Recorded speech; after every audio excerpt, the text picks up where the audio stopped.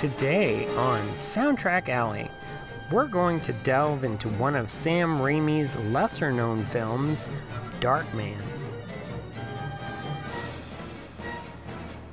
It's a superhero, anti-hero film with Liam Neeson in the lead. It's a unique film, and the score is impressively done by Danny Elfman. Sit back and relax as the show begins now.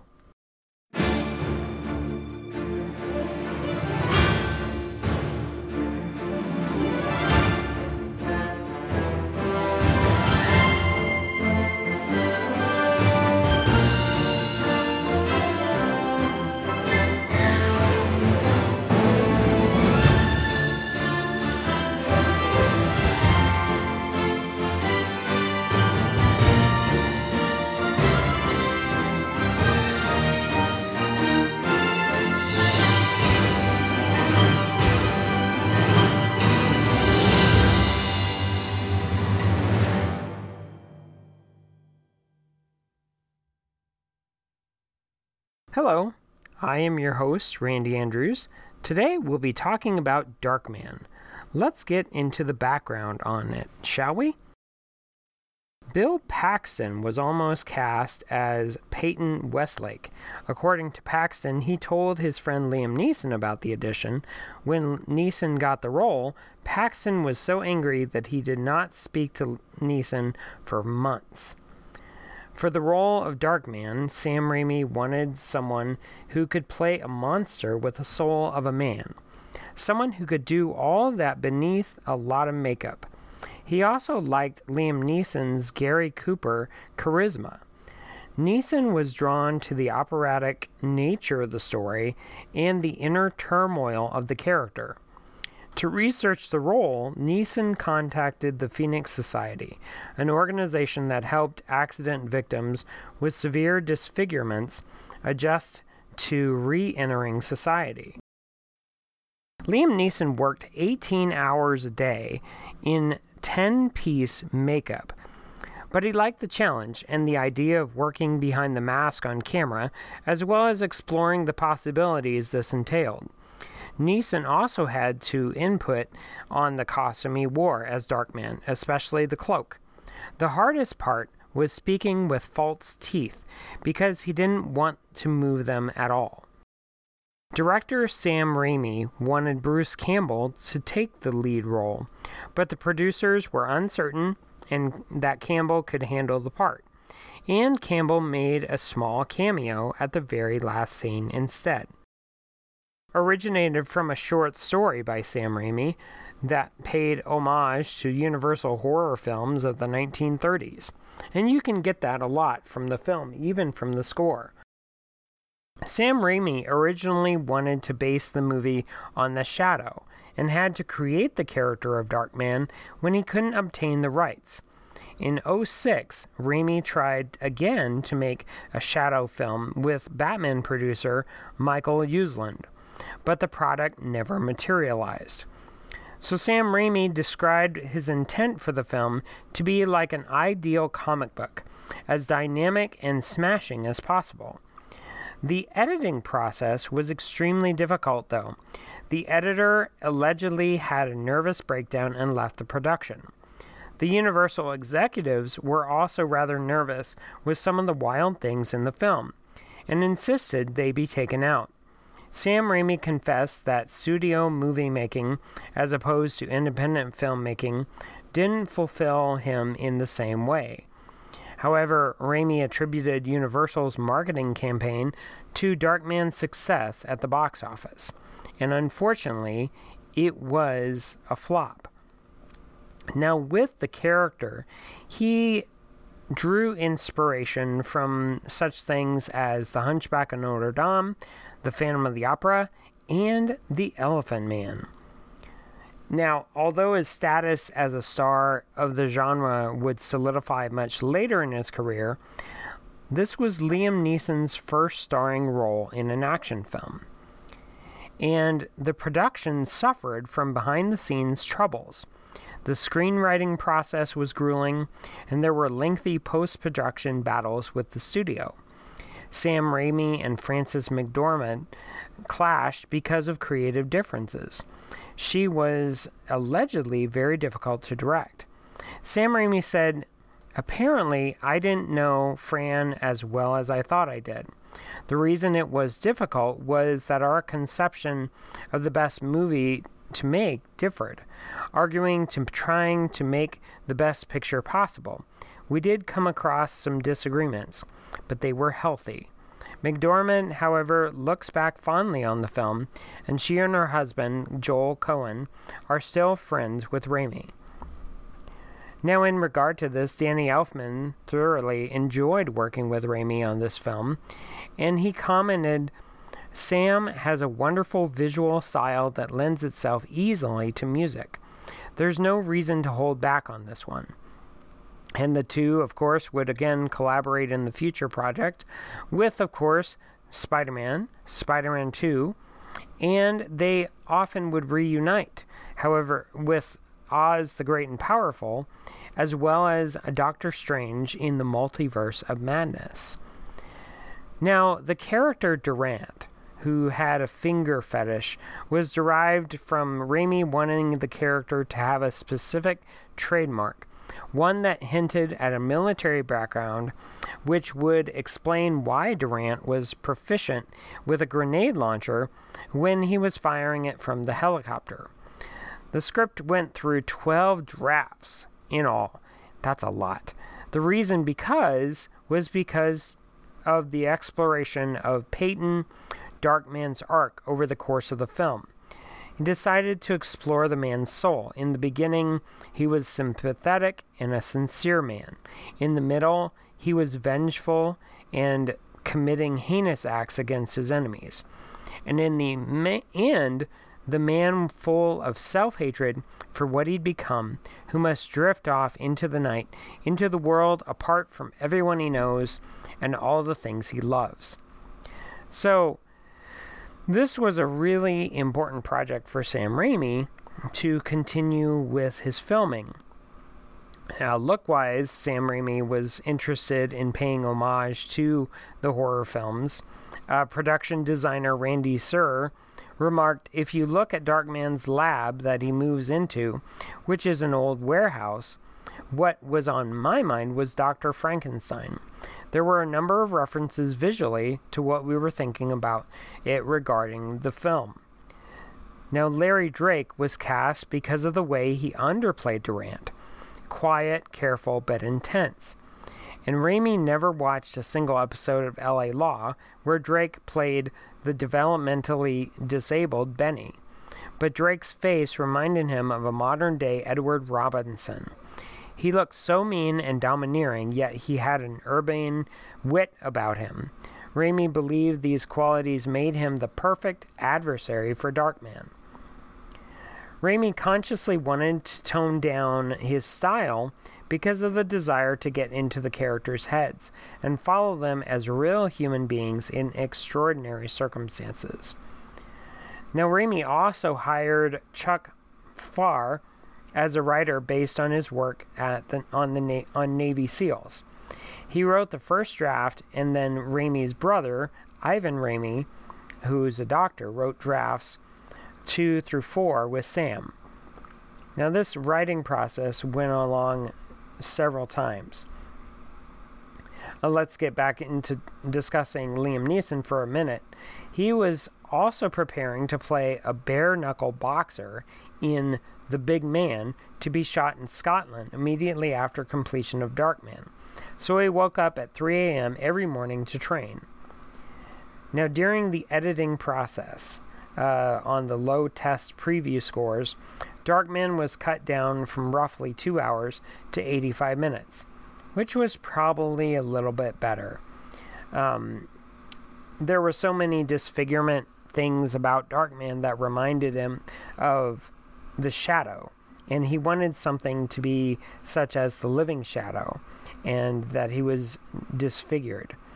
Now, John Landis plays a cameo of a bearded masked physician with large glasses who observes the burn doctor's presentation of Westlake's grisly immolation aftermath. Landis would later reprise the role, playing the same character in Sam Raimi's Spider-Man 2 years later, during the infamous hospital massacre scene as the doctor in whose glasses Doc Ock's waking tentacle is reflected in before being killed by it. Now, of course, there were several cameos, such as Bruce Campbell, Shemp Howard, Ethan Coen, and Joel Coen, and then Ivan Raimi and John Landis, of course, and then Jenny Agutter. Let's get into the soundtrack for this film. Long before Danny Elfman would team with Raimi, he was already successful with Spider-Man and Spider-Man 2, and then there was Darkman, and it was the start of the director-producer's fascination with comic book heroes. After the massive success of Batman in '89, both the fate of the comic book characters on the big screen and for Elfman in that genre, a significant number of other adaptations began to flow into theaters throughout the 90s. Interestingly, Darkman was one of the few not to be based on a historical character. Instead of visualizing an existing character, Raimi and a host of writers, of course, concocted the story. That it was Dr. Peyton Westlake, a talented scientist experimenting with synthetic skin who is left for dead and badly mangled after hitmen destroy his lab. In the process, Westlake's nerves are altered by doctors, and he achieves both superhuman strength and uncontrollable rage. Obsessed with the destruction of his enemies as well as the lost love of his girlfriend, Darkman goes about his revenge using his synthetic skin to assume multiple characters, including his former self. A nightmare of a picture, Darkman is as much a product of its gothic surroundings as Batman was, and it's no surprise whatsoever that Elfman was anxious to score the picture. At that period in Elfman's career, the composer wouldn't get enough morbid, tragic characters, and his music for these identities was usually as consistent as its symphonic depth as was its success. While Darkman isn't as well known as Batman or Edward Scissorhands, the themes contain many of the same basic structures that Elfman fans have come to love from the morbidly tragic scores from the period of Elfman's work. Darkman kind of suffers from the effect of using the table scraps from other scores. The composer was still attempting to broaden his technical proficiency at writing lengthy cues, and his music from these years sometimes struggled at approach similar topics from different directions. In the case of Darkman, the score is reminiscent of Batman Returns, in that the underlying composition deserved a far more vibrant performance and recording. Now, everything about Darkman is saturated with the same dense, dark, and determined styles that made Batman a classic such the previous year. But like Dick Tracy, another 1990s comic-style score for Elfman, Darkman is less coherent and more heavily reliant on different styles over the substance of the thematic ideas. Much of the phenomenon relates to the underlying rhythmic movement of the march that Elfman utilizes for the main titles and the related waltz, which becomes more evident in The Plot Unfolds. The title theme, dominated by a pair of nearly identical four-note phrases, offers all the fascinating desolation and hopeless suffering that we can hope for in the story. And Elfman weaves this theme into his score with dexterity, especially in the short but haunting Julie Discovers Darkman. The darkness of the main theme is reminiscent of Spider-Man, as well as lures of Batman from the year earlier. But the deep brass really sells the main theme for me.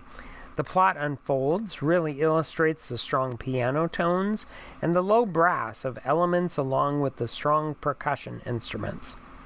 I love how the cue develops, and you're swept into the score brilliantly. In this whole element, Julie discovers Darkman ends the suite and shows the love she has for her boyfriend, and how much he's embarrassed and ashamed for her to see him like this. She notes it after not seeing him from the fire. It's illustrated well with the organ and strings, weaving this amazing and lyrical melody of melancholy and tragic love. Let's listen as the suite plays.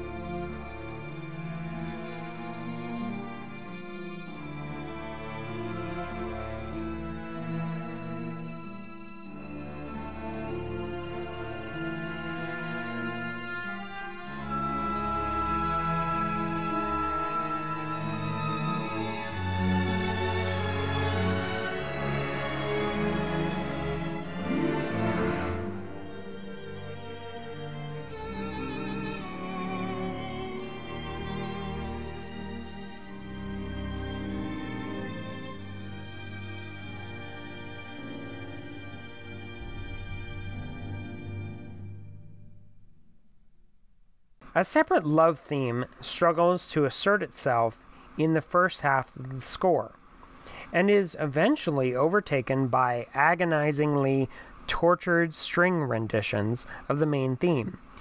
The suspense and action underscore is highly reminiscent of the motifs used throughout Batman, with high steel combining the bubbling timpani, rapid trumpet blasts, and abundant cymbal crashes, and snare rips together with rolling brass string motifs very similar to action sequences in the earlier work. While this music is entertaining at the basic level, its continued obvious use here makes Darkman perhaps the most observed comparison to other scores that Elfman has made. Now, high steel really gives us some strong elements of deep brass and clashes of cymbals, as well as the hint of the Batman theme, giving us the hero theme for Darkman. Let's hear this.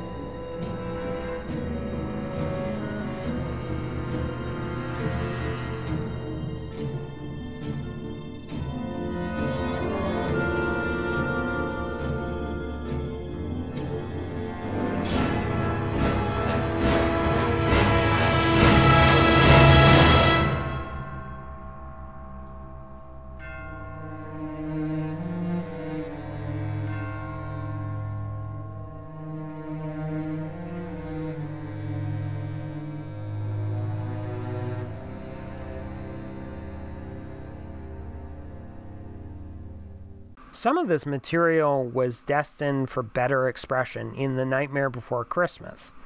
The best arrangement of this music exists in Beetlejuice, such as like Whoa, the Darkman Whoa, sometimes is accessed as a concert piece from the score.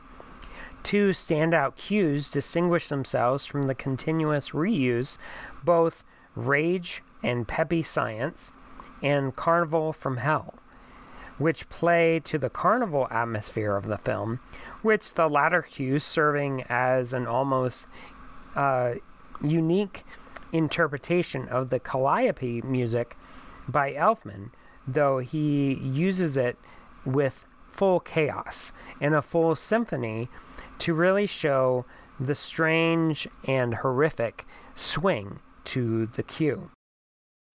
Whoa, Darkman Whoa really gives us some tragic hero moments for the album, and I love how Elfman plays with his organ and really highlights his roots as well. There is actually a two-part cue including Rage and Peppy Science, and these show the chaotic material Elfman provides, giving us some foregleams of future albums, including some amazing carnival work he knows how to play with. Carnival from Hell is brilliant and really seems to highlight the struggle that Darkman is having on reality and how his rage is slowly progressing and how it's taking him over. Let's listen to this suite.